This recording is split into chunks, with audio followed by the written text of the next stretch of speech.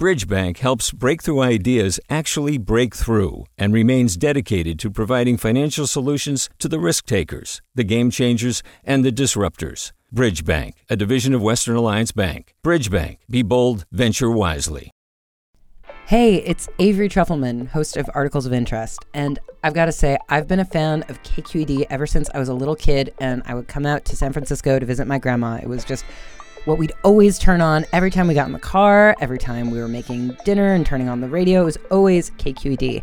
And then over the years, I've become a massive fan of KQED podcasts because this is local reporting at its best. These are answers to questions you've always wanted to know, interviews with exciting, unusual voices, necessary journalism, all told with love and care and artistry.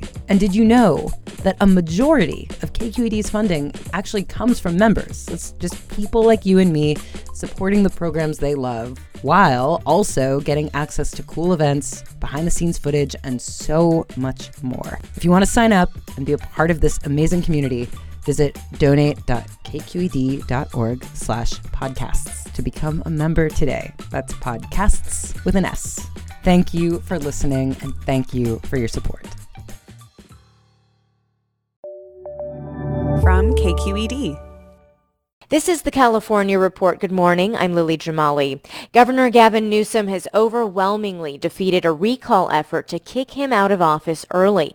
More than 64% of Californians voted no on the first question on the ballot, whether the governor should be recalled at all.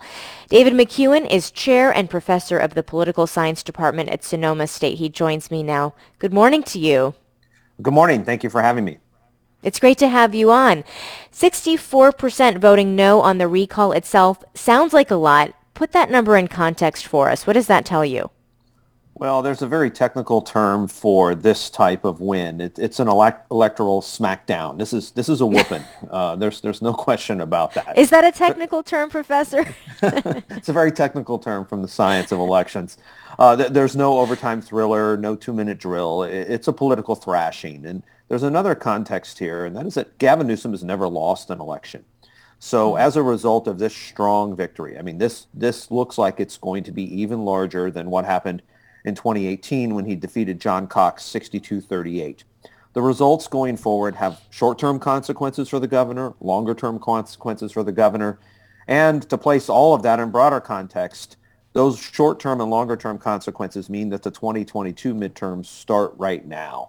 And so this win is a huge component of not just Gavin Newsom, but where the state GOP stands, where the national conversation is in our politics. So it reverberates far beyond California itself. Well, where does the Republican Party stand in California right now? Right. So if you think about the California Republican Party, they haven't elected a statewide winner since 2006. That's when Arnold Schwarzenegger was reelected. And since that time, the party has continued to kind of lurch farther to the right. It has embraced Trumpism. They've thought about what the party looks like and where things head. And then you get this outside force. Larry Elder, a talk show host, someone who's been on air and had controversial statements for 3 decades, who runs outside the party, parallel to the party, has almost 900,000 Twitter followers, and is able to get the most votes yesterday out of the recall election. But there's another component to this, and that Larry Elder, every time he talked about what he believed or what he was going for, he would always tick off a section of the voting public that he needed to win. The folks that he had as in his base, the hardcore conservatives, the doubling down, no problem there. Those people aren't going anywhere. They're not leaving Larry Elder. But you have to reach across the aisle or get some of those what we call disaffected Democrats who maybe signed the recall petition or the no party preference declined to state voters. And Elder's candidacy didn't do that. Well, Larry Elder was the top choice in the field of 46 possible replacements for Governor Newsom, and his campaign had promoted a website with language that implied voter fraud, but that language was taken down yesterday afternoon. You know, looking back on yesterday, how concerned were observers and people in the political sphere that the results of this election were going to be rejected? Right. And I think that's a strong concern. And here's why. Even though that language has been removed, the rhetoric that Larry Elder has around his radio show with all those Twitter followers and with outsiders aligning himself with Donald Trump means that you can continue to postulate about the veracity of election results. You can continue to challenge what has happened. The vagueness of that, the creation of that assaults democracy. And that by assaulting democratic institutions, what you're doing is calling into question the legitimacy of the process. That's not a rejection of conservatism. That's a rejection of democracy. And that's a big, big difference. And that's what we see with Larry Elder. Does he move forward? Maybe not Larry Elder, maybe not even the California Republican Party, but there are others around that. Given the length of time it takes to count votes and to certify the results here in California, those folks that might want to file any type of argument or lawsuit or legal filing related to this election and its results, they have a bit of time to mull over their strategies and to think about what's going on. What is the discussion around recall reform this morning? Right. So recall reform was discussed in 2003, 2004, 2005, even in 2006. But it's different this time. One reason is that the speaker, Anthony Rendon, represents the liberal wing of the Democratic Party. He's interested in electoral reform of the recall process. So is Steve Glazer, who's in the centrist wing of the Democratic Party. That means you're likely to see an assembly floor vote, maybe even a state Senate floor vote. The problem is you then go to the voters, and the California voters like to be asked to dance. They like to say no to their partner, which means that actually reforming the initiative, recall, and referendum process is not very likely. It's more likely we see death penalty reform in this state before we see any type of direct democracy reform. Well, yeah, this is a question, as you noted there, that comes up with propositions as well. An ongoing discussion, and we'd love to have you back on for it. David McEwen, Chair and Professor of the Political Science Department at Sonoma State. Thanks so much. Thank you very much for having me, Lily. So what led to Newsom's overwhelming victory? Well, KQED politics editor Scott Shafer says a lot of it had to do with his handling of the pandemic. It's kind of ironic that the COVID pandemic is really one of the things that made Newsom vulnerable to this recall in the first place. His infamous dinner at French Laundry was really something that accelerated anger toward him. But in the end, it was really the state's performance against the virus and his policies, the mask mandates, the vaccine mandates, that helped turn things around for him and really help him save his job. Ironically, this week, the CDC said that California was one of the 3 states in the country where the COVID rate was going down. And that's something that was a tremendous contrast with what Larry Elder, the Republican, was offering. He was promising to roll back all the mask mandates and the vaccine mandates and undo what Newsom was doing, which clearly seemed to be working, even though it was also painful at times for teachers and students and, parents and businesses and so on. In the end, it was really Newsom's leadership of the pandemic that helped him save his job and, prevent voters from gravitating toward one of the alternatives. KQED politics correspondent Marisa Lagos says the wide margin in beating back the recall could be a good sign for both Newsom and Democrats in general.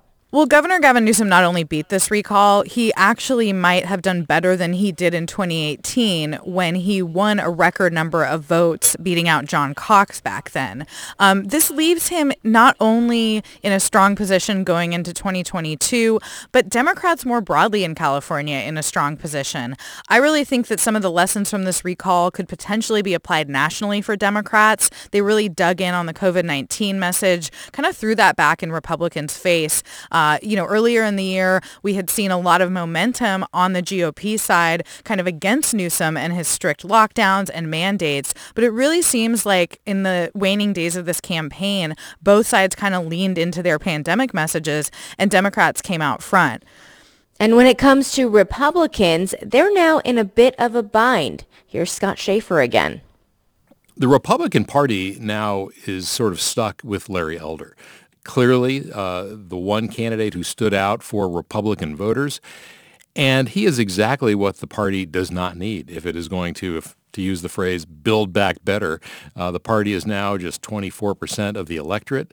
Larry Elder, unlike, say, an Arnold Schwarzenegger, does not appeal to moderates, to no party preference voters. He just really leaves the party in a spot where it has nowhere to go in terms of growth. and the party's going to have to decide what it's going to do going forward with him, and how does it cultivate, talent that actually can win elections statewide in California.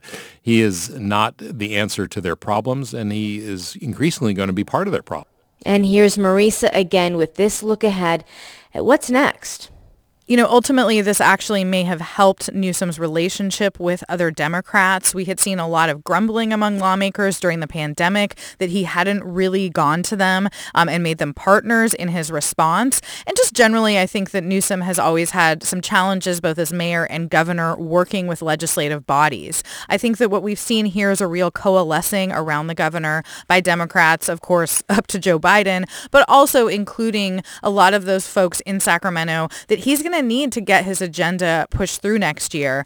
And when it comes to, the big issues facing California beyond the pandemic, homelessness, wildfires, those are not going away. And so what I think Newsom's going to have to do is really hit the ground running.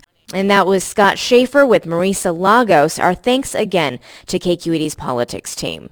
Do you love learning about the San Francisco Bay Area? Its history, its people, its unique blend of cultures? Then you should check out the Bay Curious book. I'm Katrina Schwartz, editor and producer on the Bay Curious podcast, and I'm here to let you know that for the month of May, we've worked out a sweet deal for KQED podcast listeners. Right now, you can get the Bay Curious ebook for $1.99. That's right, $1.99. Just search for Bay Curious wherever you get your ebooks or find a link in our show notes. This offer does expire at the end of the month, though, so you'll want to act on it fast. Happy reading!